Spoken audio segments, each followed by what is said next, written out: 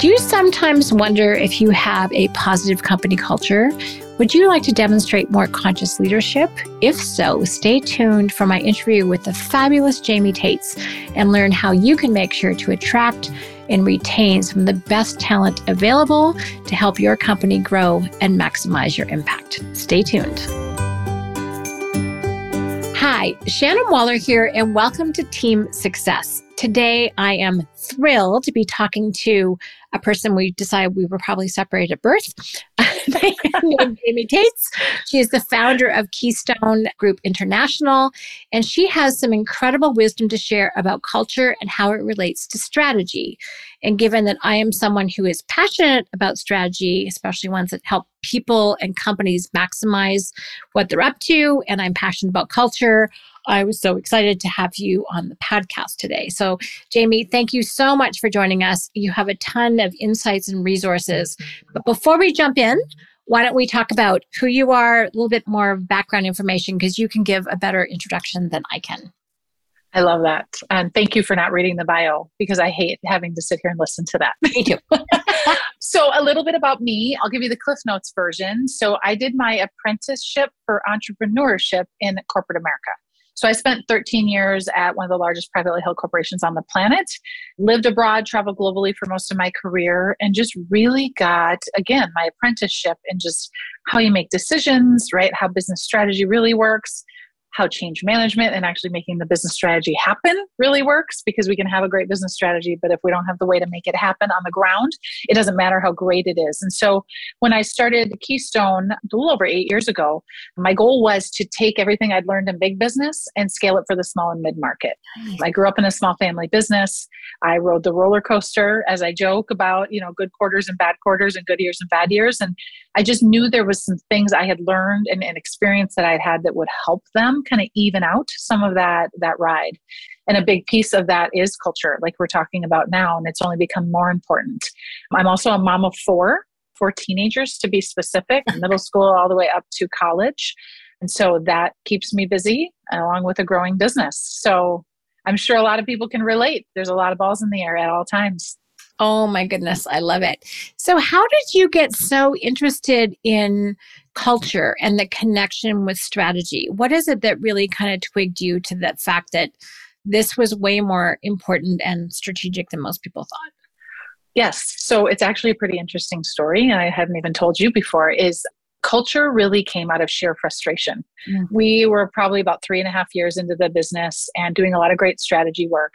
And we were seeing clients that would grow and slip back and grow and slip back financially, but there was something else happening. And we were explaining to them it was leadership and culture driven, right? They had gaps they had to fix because otherwise they were going to stay at that ceiling. And I actually created our culture model, which we call the culture strategy intersect, on purpose, because my belief is that strategy is not over here that you think about sometimes, and then culture is something every now and then you think about. They're very intersected. And that's only become more and more apparent the last couple of years through everything that we've gone through in the business climate. And so I was on a hike in Chautauqua Park in Boulder, Colorado, and got to the top of the mountain and went, I need to create a model that simplifies this for the normal business leader, because I have yet to meet a CEO that came up through organizational effectiveness or HR. And there's no reason. It's just, that's not usually the roles that get to the top of an organization. They're salespeople, they're ops people, they're finance people. And what I realized is that the normal business leader doesn't know how to approach culture.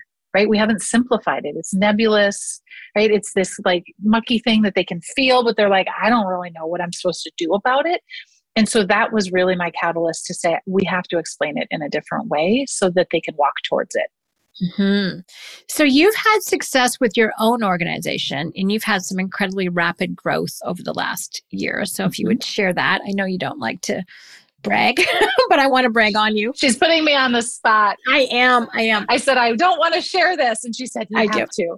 Yeah, we've grown pretty consistently. I mean, pre-COVID, we were growing at a 20 to 30% clip each year. COVID, we grew by 40%. And in 2021, we're up 50% over that. And I really attribute it to the fact that we were in the right place at the right time when the conversation we'd been trying to drive for 8 years, people finally went, oh, we understand what you're talking about now, right? We're starting to see the picture that you've been painting for us. And that's really where our growth has been, is on the culture side, and businesses and leaders saying, it's time. Like, we've got to get serious about this because we now understand it's a competitive advantage. Awesome. I want to jump into that, and then we'll actually define culture and how you do that. So congratulations on your success, by the way. Thank you. And I know you through Strategic Coach and through 10X, which is exciting. So love hearing stories about how people are winning, because I think we can all learn from those and celebrate progress. Right. So I'm thrilled about that. But I think, to your point, it is a conversation that has been very amorphous, very vague, very nebulous, as you said. And the idea is kind of now like, oh, okay. Because if we don't have a great culture, you don't want to come to work. Neither do your teammates, by the way. So who wants that? Because it's a place we live for. The bulk of our waking hours are spent in the company, in our work environment. I don't care if you're in Zoom or in person. It is the environment that we're in. And ignoring that and ignoring the people side, especially right now where talent is a big conversation. How do we attract? How do we retain and keep people? Culture is a huge part of that. And if you ignore it, kind of at your peril. Right. And if you're looking at millennials, people care about, what's the culture of the company? What's the purpose? What are you up to? Are you having a bigger impact in the world? Which I think all kind of feeds into culture as well. So this is a really timely and relevant conversation. And I'm thrilled that people have finally caught up with what you've been doing. Probably it was a bit under the surface and now it's on top. So you're like, oh, good. Now people are catching up. Right. But that's kind of what happens. Right. Peter Diamandis has it's deceptive for a little while and then it comes above. And then there's this upward trajectory, which is exponential and very exciting. So how do you define culture? I'm curious to how you put your arms around it and help it make sense to other people. So we define a positive culture, which I would hope any business leader that's listening that's what we're striving towards. We define a positive culture as a place where your people leave every day better than when they came in. Ooh, I love that. Right? So simple, yet not easy. But what I really mean by this is, we've all had examples of places that we've worked where, you come in maybe high energy, especially when you're earlier in your career, you come in high energy and you have political interactions, where stuff is like people are playing politics and you don't have a great conversation with your boss and you don't have the resources you need to do what you need to do. And you leave the office depleted, right? Your bucket's empty. Yes. When I talk about that with leaders, I say, imagine the impact we're having on society, because we're bringing people in higher energy. We're depleting them all day long and we're sending them home to their families, to their communities, and no joke, to their liquor cabinets to just deal with life. And then they come in and do it again the next day. And I think what that does is really resonates for business leaders. That idea of conscious leadership that we really talk about is this is our jobs. Mm-hmm. Just like raising our kids, just like being a great soccer coach, our job is to help people grow and be better every single day. And when we get those priorities screwed up, that's when our culture takes a hit. Okay, that is a fabulous definition. One of the things I really like about it is it's so personal. You can kind of look around at your team if you're someone who's in a leadership role and go, yes, this person's leaving uplifted. Yes, this person is. No, this person's depleted. You can actually go, oh, my team's leaving depleted every day. There's a mindset that goes along with this, Jamie, that I know you're very clear on. But there's an older model of business, which I think is, I hope it's dead. I know it's not, but I wish it was, which is where people are a resource to extract value from. They're a thing. They're not people. They're simply a resource of energy, of talent, of capability. And our job is to, yes, we're paying them. In exchange, we get as much as we can suck dry from this person. Now, I think that's a very mechanistic way of looking at business. It comes from, probably go back to Frederick Taylor and some other people, right? Yep. So kind of like treating people as machines. Same way that people used to look at bodies as a machine, and then you realize it's really not. There's way more going on. So it's that old mechanistic model, but now we're shifting to a very different conscious way of looking at it. Does that resonate with you? It does. And the word that we use is transaction.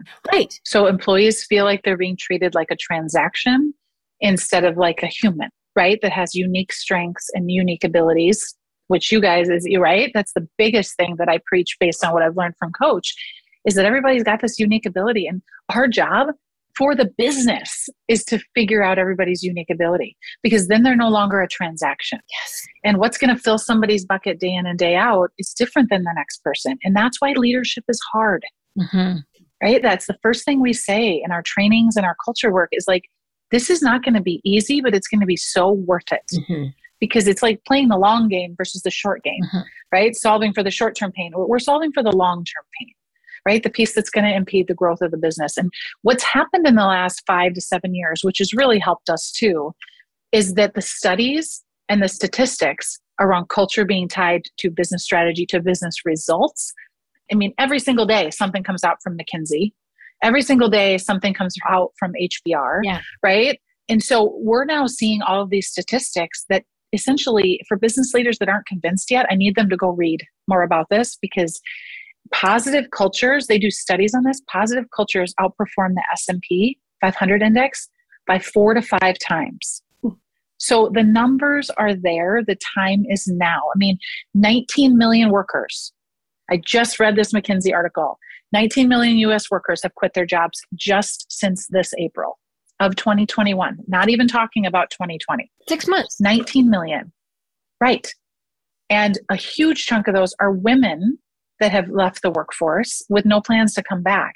And what organizations don't understand is it's the transactional relationship feeling that's forcing people to not be loyal, because they don't feel as if the company is loyal to them. There's that loyalty word that's being used a lot. And we've got to really, really start paying attention, or it's going to be super painful in the coming years to even be able to do the work that you already do. That's a really great point. Forget growing. Right. You know, if you're listening to this, you're on the growth track for sure. So if you want to be a growing organization and contribute to that, this is something that you absolutely need to pay attention to. Right. And here's where I think this is so fun. I feel like we're two halves to a whole because, you know, one of my insights about organizations. So if I look at our unique ability model, to your point, you know, there's incompetent, competent, excellent, and unique abilities. And that's true for an individual. It's also true for an organization. It is. Right. So I've taken it to the organizational, because organizational development is my secret passion. And I sort of apply it to entrepreneurial companies. Most people do it in large ones. But I realize it's like the companies that are winning the most, and again, lots of studies that validate this, big companies tend to focus in on competent and excellent abilities. That's what they reward. But if you're unique, you kind of, you know, challenge status quo. And if you could see me, I'm flicking something off my hand right now. You kind of get flicked out because you're not very comfortable, because you don't conform to all the rules. But the opportunity for an entrepreneurial organization is to actually design it so that people can thrive doing what they're excellent at, so that where they have superior skill, and where they're also unique, where they have superior skill and passion. They love it. Right. They get lit up. And so they're happier when they leave than when they showed up, right? Which is kind of unusual. So I think there's a major opportunity. I mean, you work with all sizes of organization, including some very large ones. But I do think that in my experience, entrepreneurial companies have a unique advantage in the sense that they can structure things a little differently to take better advantage of people's unique abilities. Right. And even people that are in, as your organization is growing, and there are, you know, different divisions or departments in different locations, you know, we get that question a lot, is the one thing I want all leaders that are listening to realize is culture is the leader's choice. The culture of the team they have control over, because we hear from a lot of leaders, especially in larger organizations, well, I can't influence at the top, right? Our culture isn't good, but what you can control is the culture around you. And that could be your peers, right? But it also is your team. And that's where you start. You don't wait to move the mountain, you know, all the way up the top. Is you start with you. And by you modeling that right behavior and how you treat your people and how you use their unique abilities, and that will trickle out to the organization, right? Other people will be influenced by that. And they'll want to work on your team. Correct. Right? Which is like, people are saying, what are you doing that I'm not, that has people wanting to work on your team? So that's really interesting. So another question that comes to my mind is, a lot of culture, at least in entrepreneurial companies, is based on personality, which has some pluses and some minuses. So I think there's the individual culture, you know, there's a way I like being and the way I like being treated. So that's the kind of culture that all create. And we've talked about this at Strategic Coach, actually. And then there's other people who are of a different kind of perspective on what they value and appreciate and what they reward. And then there's the overall company. So talk to me about the dynamic between the individual approach to culture versus the company approach to culture. I mean, imagine there needs to be some alignment or congruency between those. Yeah. So I will draw a parallel. That's something that everybody understands is your business strategy. Yes. Right. So in an organization, you've got your big business strategy that's like maybe 3-10 years out, the big thing that you want to accomplish. And then as that strategy breaks down throughout the organization, there are other components, right? There are strengths within the sales department that we'll take advantage of to help drive that. Operations, they have a different unique approach to how they're going to help support that business strategy.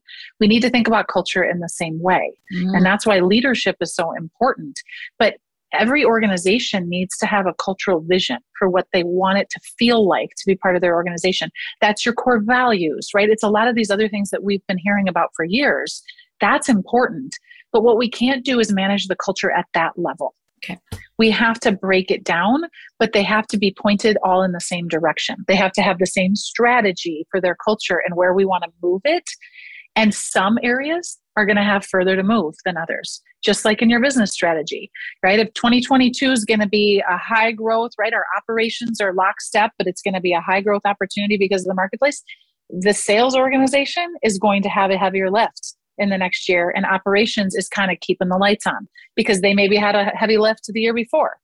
We're not all starting at the same place when it comes to culture, but we can all want to end up in the same place. And that's the piece that we do control as leaders, is knowing where we're at, which is, to be honest, a lot of the work that we do, because as a leader, you're too close to it. You don't actually see the culture for what it is. And an outside third party that doesn't have a horse in the race, right, is unbiased, can come in and really turn the mirror and say, this is what I'm seeing. This is what the data is telling us. And these are the areas you need to focus on. It's not everything's wrong. It's focusing on those areas, much like a heat map. That's how we talk about our model. And it's red, yellow, and green. The green, keep doing what you're doing because you're already doing something well, right? It's having an impact. The yellow is at risk, right? So you need to probably just pay attention to it. And the areas that are red are actually detracting from the areas that you're doing well in. So we need to get those up. We need to get them to another level. And so that's the biggest impact of the work that we do, is we give them the map to say, here's where to focus your efforts, right? It's not all bad, but focus in these areas. And it's interesting because I think that big perspective is very strategic, because a lot of times people, I would tend to have a fairly positive mindset, like, oh, well, look at all the great things we're doing well. Right. But they're not realizing where the subtraction is, right? So this is great. This is keep doing more of this, but people are not necessarily cognizant of or savvy to, the things that are actually subtracting, which will cause some good people to leave. So before we talk about how you do that, because I think that's super exciting, what are some of the costs of not having a positive culture? Let's just make sure people are very aware of not paying attention to this. And this is, culture and strategy make a huge difference. Right. So let's talk about what happens if people don't have a good culture. Right. So the ones that the lower performers probably will stay, right? Your top performers won't. Yeah. And they don't have to, especially in a market we're in. But even before that, right? A players were moving around at the very beginning of COVID. I remember reading an article that the A players were still moving. Even in the midst of the chaos, when it was first all happening, there was still movement at that top performance level of talent. So they don't have to put up with it. But what leaders need to realize is typically your A players want to be part of making it better, but we do not engage them in the conversation because we won't be real with ourselves that it's a problem, right? We blame other things for why that's happening or this happened or why that person left. And, usually we say it's salary or benefits or something. I read a stat that it was like 89% of managers believe their people leave because of money and only 12% actually do. Right? So we are disconnected from the reasons why people are leaving. And so our biggest thing is when we do our work, we do focus groups, we do interviews, we are engaging large cross sections of the organization into the conversation because they want to be part of the solution. But we have to engage them, and we also have to be very transparent. We make all of our clients share their heat map, the good, the bad, and the ugly with the entire organization, meaning standing up and saying, we've done the work. We now see there's areas that are not where we want them to be. Here's our vision. And it might take us a couple years, 2 to 3 years.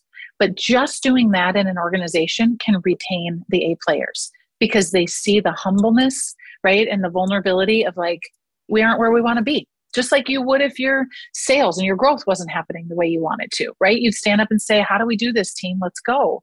We have to do the exact same thing for our culture, but it's so important to involve them. This is not a leadership top-down thing. It's actually all parts of the organization. And we talk about meeting in the middle, right? So we need to understand what the leader's vision is, but we also need to understand what the reality is and how far we need to go to close the gap. Right. And I think that's often a tough conversation. But to your point earlier about transactional, if leaders are transactional with the team's going to feel it. And if they can exit, and if they can't, then you're stuck with them, which is right. It's not very flattering. But then also, if you're relationship focused with them, they will be with you too. Correct. If they know that you want to make a change, they will give you that benefit of the doubt. They will give you that opportunity, especially if they get to contribute to it, because people do want to be part of something bigger than themselves. They do want to make that bigger contribution to help create a work home, right? For somewhere that they want to come every day and that makes them better. So I think if we're coming from that relationship standpoint, it does work both ways. People will be generous with us as leaders if we're transparent, as you mentioned, if we're open and clear. So I'm dying to know, Jamie, what are some of the areas that you focus on with people? Like in terms of the red, yellow, green, what are some of the areas example of where someone's thriving and doing really, really well in terms of their culture and where they need to improve? I'd love to know the kind of things you look at. Yeah. So we look at 20 factors and it can seem overwhelming, but what we're really trying to do is take this nebulous thing that just feels a certain way and break it down into tangible things that we can actually measure. Because, measurement is what actually keeps us at it. I give the analogy of if I want to lose 25 pounds, if I don't see a pound at a time coming off and I'm just waiting for the 25, I'm going to give up at some point. Totally. It's the exact same thing with this is if you don't see the small improvements, like, no, there's something happening here. You're never going to stick to it, right? So you got to stay on the diet plan for the culture piece to work. And so some of the things that we talk about, and again, we've got this all on our website for free. So I'll share that at the end. I know it'll be in the show notes. We give it away, right? We are a boutique consulting firm. We do not plan to do this for every company on the planet. We want you to be able to have these conversations. And so we've got a downloadable that has great questions that you can talk with your team.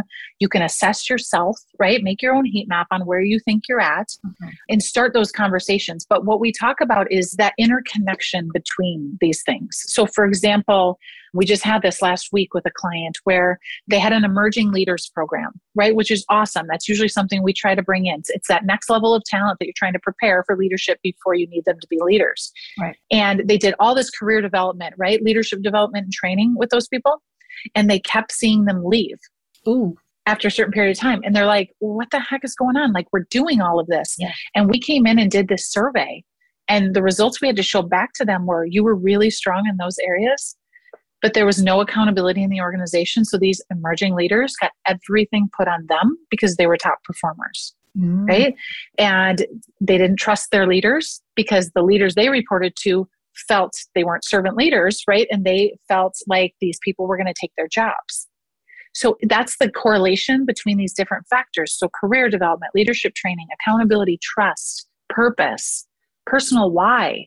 We talk about the combination and the interconnectedness of all of these concepts is really the secret sauce, right? If we can understand how one impacts the other, because this company's like, I wish we would have known 2 years ago that we had these other gaps because we were investing hundreds of thousands of dollars in these people, but not solving for the things that were actually the most frustrating for them. That's really interesting. Yeah, I'm actually looking at your handout that you have that we'll make available. And it's so clear. So just to what you're saying, some of the foundational clarity, vision, conscious leadership, which I think we should still talk more about, values, communication, transparency, yes, purpose, trust, that's such a big deal, company elements, everything to comp and benefits, accountability is huge. So let's drill down on a couple of these points because I think some of them people I think they know already. But let's talk about conscious leadership a little bit. What does that mean to you? Because I think it's a brilliant term. And I think that'd be great if all of us were more aware. Yeah. So conscious leadership, right? So leadership is your ability to lead, inspire, people. Conscious leadership is really how you do that. Okay. So in conscious leadership, and we have full training programs around this, we talk about love, care, and respect for your people. So we use the L word in business, just FYI. I know it makes some people squirm. We use it every day. I love it. Because like you said earlier, we are with these people at work more than we are with our families. Mm-hmm. And if we can't get to a point where we truly love, care, and respect for them as humans, Right. there's no way we're going to get the performance out of them, right? Studies will show that the average employee, we get 40% of their unique ability, 40% of their performance and what they're capable of every day. And I joke with business owners, it's not really a joke, that if I told you to come in every day and burn a pile of cash, you would look at me like I was crazy. Yet that's what we're doing, right? When we don't have leaders that are conscious and aren't getting the most out of their people by treating them right in the right way. And so we've seen impacts of growth with our clients with no additional headcount. Like we almost usually come in and say, stop worrying about hiring people. Are you maximizing the people or you already have here today? Nice. Right? Is your culture even utilizing who you have today versus solving for a pain and just adding another body because it feels painful? The harder part as a leader is to go inside, right? And really assess how conscious of a leader you are and how are you treating your people. I love this so much, Jamie, because it ties in with how I think about people, and I'm a bit of a profile junkie. So I'm well aware of the cognitive profiles, the personality, and everything from the surface level behaviors and preferences all the way down to what your unconscious drivers and motivators are. Right. And then how you take action, which is Kolbe, and your will and your instinct, not just your intuition. And when those are all aligned, it is so powerful. Right. And that's actually my goal for humans, is that our head, hearts, and will, our guts can align, because then you've got a fully powered human and a very happy one that's making a great contribution. Another way to relate what you're talking about is not just people's heads. They're not just, as Peter Diamandis would say, meat bodies with a brain on top. Right. Kind of crude, but it works. People bring their hearts with them. So I love the L word. In fact, I was laughing as you talked. I'm like, some of my chats today, hey, love, how are you doing? Love working with you. Right. I use the L word a lot because I do. I genuinely love people as my friends and my teammates. And it makes for an amazing, fast, productive working relationship. And so people know, if you're with me, you're probably going to get hugs and lots of love coming your way. Right. But also team members need to come in prepared to bring that to the table too. And some people are not, so it works both ways. But even just that basic respect, which to me means you have to know people's talents. You have to be learning about them. You can't just treat them as a thing. You need to treat them as a human being. So anyway, there's so much. I love that, because you're really about treating people as individuals, not things. And what you've hit on too, because there are people listening that their personalities are not the huggers, the love. That's just not who they are. And they're thinking, oh, this is fluffy stuff, right? I know they're listening because we come across them all the time. Yeah. What we are saying here is exactly what you just said, is be you. Because an authentic leader is one that people want to follow. So instead of love, if it's you want to have conversations with your people to say, I want the best for you. Like, I want you to be successful and flourish. Like, what's that going to take? Or what do you need from me? That's love.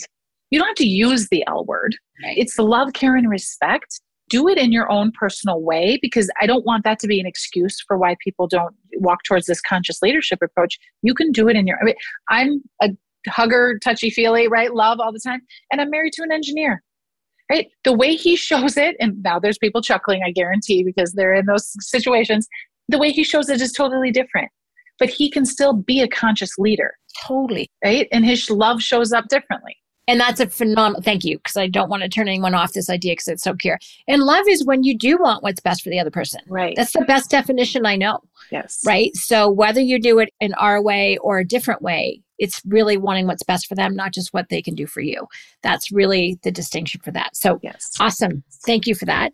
Now let's do just a bit of a dive into, oh my gosh, I actually want to talk about accountability because that's a tough one for so many people.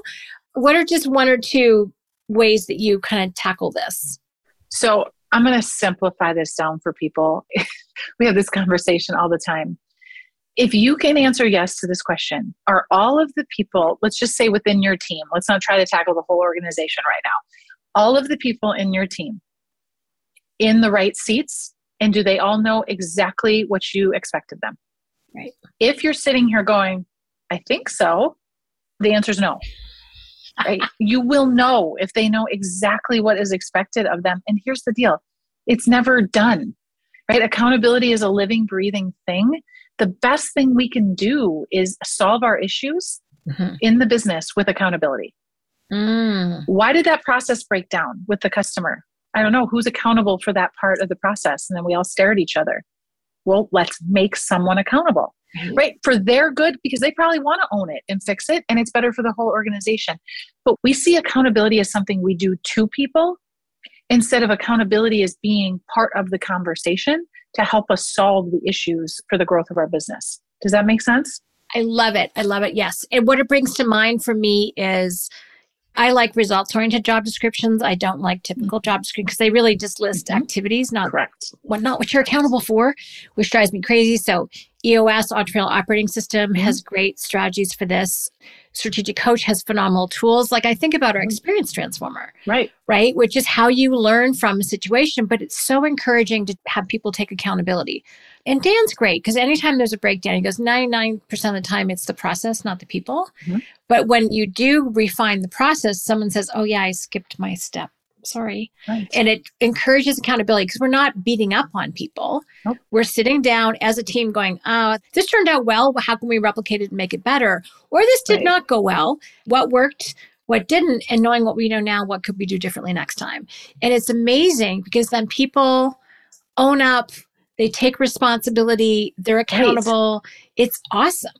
And I do want to caution, there's some companies that are going really fast. Actually, I was just having a conversation earlier today about this, that it's in some of the leadership, these are clients I coach and my colleague Jodette coaches, are like, things are changing so fast, I need to catch up with our growth. Right. And I think that's a challenge. You might have slightly different accountability shifting quarter to quarter, but if you don't keep pace with it, you're going to feel completely lost. Does that make sense? Right. I would. And what we would coach in those high growth environments, and I was just doing this with a client last week, is then let's understand the accountability today, but let's map out 6 months and 12 months from now. And how do we see it evolving so we can bridge? Because it's a conscious bridging then, right? We know that this is going to move here. And so when we feel it move, we're not like, everything's out of control. No. It's in control. We're just making that shift. And what these accountability conversations do is they remove the emotion. Right. Yes. Right. We've talked about it. You missed a step. All right. You acknowledge it. We acknowledge it. We all know you're not saying, I didn't do it. Right? You're mad at me or you don't like me. Is it right? We're making it non-emotional, which makes us so much more productive in our organizations. Yeah. And often people are like, oh, there wasn't a step. I didn't like, there was one time, silly little thing where there was a sharp deadline. This had to get edited. The person edited it. I'm like, where is it? She goes, oh, it's on the corner of my desk. And I'm like, oh, geez, Murphy, clearly I did not do a good enough job of letting you know where it needed to go next. I'm like, okay, note to self. And then I don't have to beat up on people. It's more like, not that I don't get frustrated because I do, but it's like, okay, here's a step in the process that I need to pay more attention to. And so did she. So we fixed it. It never happened again.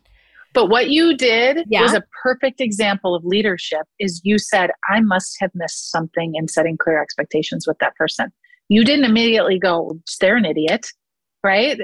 But that's what we do. Is the first thing should be take responsibility as a leader. If something is falling apart, if something isn't working right in your organization, why? Yeah. Right? What have you not done to set the right stage of expectations? Yeah. Which is what's going to drive accountability. And entrepreneurs, we are so prone to, here's an idea, let me spit it out. Yeah. Dan has this great thing. He said, basically, don't think in public. Right. Don't brainstorm in public. That's very good advice. Which is funny because it puts the right spin on it. And that's why the impact filter is so bloody useful because it's like purpose, importance, ideal outcome, intellectually sell yourself. Then best result, worst result if you don't take action or if it goes poorly. Emotionally sell yourself. Success criteria. I guarantee if you're talking in general in a conversation brainstorming, you never actually get to the point of coming up with the success criteria. No. So if it's a fast filter, it's 5 minutes, actually 4.5. And then if it's a long one, it's 15 or 20 minutes for the full page. And you are so much smarter at the end about what your expectations are, but it's taking that little bit of a pause between your idea stimulus response to actually clarify that. So it's fun. As you're talking, I'm knitting in the coach tools. Well, I'm a crazy visionary, right? So I am that person that I have to not think out loud sometimes. But I have a whole file of impact filters that I haven't given to anybody. Right. That's the purpose of it, to put my own filter on. Okay, so why is that? Because I got to the end of it and I was like, I don't know if I'm as passionate about it as I thought I was, right? Or maybe it's not something we should do right now, but I keep them and I review them every now and then. And sometimes they pop out. Most of the time, they just stay there forever. That's why it's called a filter. Right. Only about 10% of the ones that Dan does, he does a lot, actually turn into projects. So when he hands it over, team knows, go. Right. Like this is something that Dan sold on. So there's no question. Whereas I have team members who've told me, this is fortunately years ago, they're like, they have the 3 times rule. And actually, this was a person in coach who said this. And I was like, oh my gosh, tell me it's not true. But it was. This is before the impact filter. And he's like, oh yeah, it's the 3rd time I hear it that I know it's for sure. I'm like, oh. We've heard that in organizations. Oh yeah. They just wait for the wind to change directions and hope you forget about that thing you learned at a conference that you went to, right? That's what CEOs and leaders do. They come back all fired up. And then 6 months later, they're like, I don't even remember what you're talking about. Oh yeah. It's like, oh, we're not doing that anymore. Meanwhile, the team's put months of work into it. And you're like, oh, geez, great. So you can see how that cynicism builds up really fast. And how it impacts the culture, right? So this is all tied together. Love it. Because we're not having those expectation setting, like, what are you working on? Wait, that we're still doing, no. That's not, we need to be able to have those conversations on a regular basis with our people to reset. And after people have spent 20 minutes on it, not 2 months. Right. Like that has to be something that happens much more often. Well, I really like this, Jamie, because it's really boiling it down to our day-to-day interactions. Right. Because again, culture is this big thing, hard to put your fingers on it. I always really appreciate Tony Hsieh's comment about culture, which is your brand today is your culture 3 years ago, or your culture is your brand. So it becomes what is out in the world. And so it might be the backstage version, but it will be front stage at some point. So really figuring that out, and you've made it really personal. Oh my gosh, this is so fun. So anyway, those are only 2 of the 20 elements that you manage, in case anyone's like super curious here. So before we touch on to how people can kind of get more information about you, anything else about strategy?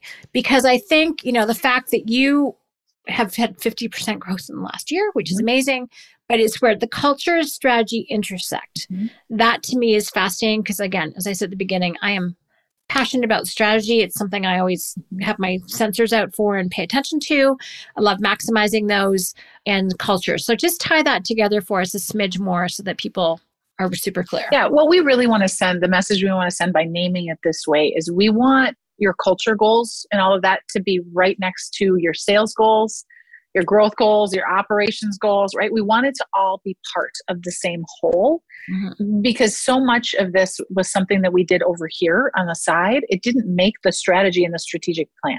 Nice. And every single one of our clients now has a people and culture pillar, right, of their strategic plan, because you have to be doing something always. Yes. And if we just focus on our sales numbers, and, I tell them, I say, so if I can show you these numbers and you can see that your culture is 30% worse than it was last year or the year before, would you do something about it?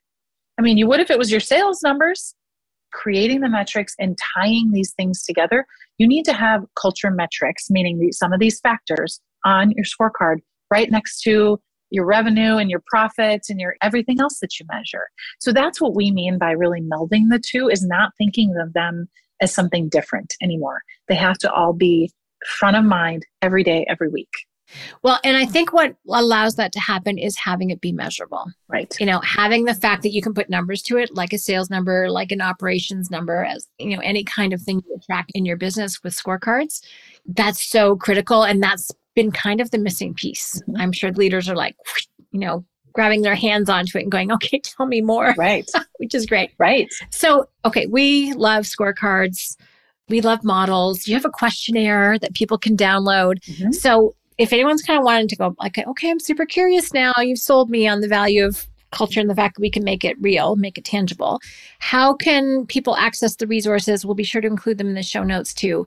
But if people really do want to enhance their awareness to create, again, your definition of culture is so great that people leave better than they came in, more positive, is such a simple yet clear way to articulate that. So that's one of my big takeaways. But how can people kind of go into some of these measurements and learn more for themselves and evaluate where they think they're at right now? Yeah. Well, the first recommendation would be is just to go to our website, Keystone Group INTL. It's short for international, KeystoneGroupINTL.com. The downloadable that you talked about, it's got some great stats. It's got great questions to just start having with your team, because some of this is just starting the conversation. So if you go onto our culture page, it says download the guide, the culture guide. You can get that, have a conversation with your team, and just see where you're at, right? Have that real conversation and start to drive it. And then I would love to connect. I was joking with you. I was in the car for 3 hours driving. We have an office in another location, and spent all 3 hours talking with business leaders this morning, right? Just about like, okay, here's what we're dealing with and helping them solve for the problem, because this is what we do for a living. So if anybody is feeling this, if they've tried things and they didn't work, please reach out to me and let's see if there's something I can do to just guide you, right? To give you the resources that you need for your team. So Jamie Adam Tates on LinkedIn, would love to connect with anybody there. You can also contact us from our website. But, thank you for having this conversation and for having this topic on, because it's so important right now. And it's not just important for the humans, for the employees. This is so critical for the entrepreneurs and the leaders. They've got to stay ahead of this game, because I'm telling you, the next 2 to 3 years is going to be super painful if they don't know how to make their culture better than what it is today. And I think for a lot of people, understanding how to deal well with their team is already something that's on a good day challenging. Right. I started the Strategic Coach Team programs in 1995. Trying to bridge the gap between entrepreneurs and teams, because it seemed like never the twain shall meet. So this is something that's always been tough to come to grips with, right? And it's been mindsets on both sides. If you have someone who's super corporate mindset, expecting to only be dealt with on their head level and don't bring their hearts to work, they're not going to work well in an entrepreneurial company. Entrepreneurs have trouble communicating in general. They're getting better, what their intentions are, what the success criteria, what the expectations are, what to be held accountable to. So bridging that gap has always been a challenge. And I think you're actually providing one of the paths. Hopefully I've made a small contribution to that too. Yeah. But, really articulating this element of the conversation about culture, because I focus much more on the relationship side about what that means and how you can have a successful culture. Right. And again, you want to create a company where your people want to come to work, not just you, and that you want to come to work because it's such a great group of people who are always leaving better than when they came in. That's a place I want to be. Yeah, kick blank company that you want to be a part of, right? Right. Like that's exciting. And that's a culture that's incredibly attractive. People refer their friends. People refer only the good people that they want to work with. They're not going to refer the dregs. The people like, no, they don't belong in our culture. They're not good enough. Right. That's when you're going to magnetize amazing talent, and other people are going to be like, what are you doing? Well, we've got an amazing culture that we work hard at making sure is fabulous. Right. And you made a point about your team success in that series. Every person that joins my organization has to watch that entire thing, because they have to understand what it means to work in an entrepreneurial environment. And to be honest, it makes me feel less crazy when they watch it. Yeah. But then the next step is, how do you contribute to our culture? Based on this, how do you think you can contribute should be the next conversation. Okay. Love. Thank you for having people watch the Team Success video series. So that's a whole nother topic. Yeah, but it takes two. They're not just employees. Yes. I don't love that term. They're team members. They're people who are in the sandbox with you playing the game, and they need to contribute their talents and strengths because they're different than what you have. Yep. So we need partners. Right. We need partners in our world. Yes. One other thing I want to share that I really love that you do, and the handout download that you made available, is you start by recognizing what people are already doing right. Right. And what the strengths are. So it's not all, this isn't working, that's not. You start off with, here's elements of strength, and then here's some elements of improvement, which is very much in line with Coach. We always start with a positive focus before we go on to what the next opportunity is. Mm-hmm. So no one's going to go in the gap, Right. Doing this particular exercise. I'm like, oh, okay, we're doing really well here. This one, not so much. We've got some work to do. Right. And that to me is always exciting. The impact of hearing someone else's perspective and seeing us in a different way means we can kind of take the blinders off and have more insight into how to be better, how to maximize our contribution. Cool. I love it. Oh my gosh. Love this. Jamie, you're the best. I love that we have gotten to connect and that you are doing what work you're doing. And you've got a book coming out next year. It'll be end of 2022, 23, based on this model. Yes. So do it yourself is our goal, to help people really understand how to implement this in their business. Fantastic. Awesome. I'll come back and chat then. Please do. Yes, I want to hear what that is. I'm sure there'll be some amazing stories of that too. So thank you, A, for the work you're doing. And then B, for sharing it with us, because I think this is a powerful conversation. You do it with organizations of all sizes, including some really big ones. But I think this is such a relevant conversation because we can scale culture. Mm-hmm. And if you can start off with a great culture, it makes it so much easier to grow into the company that you want. And you've really given us some of the key elements to do that today. So thank you much. Much appreciated, Jamie.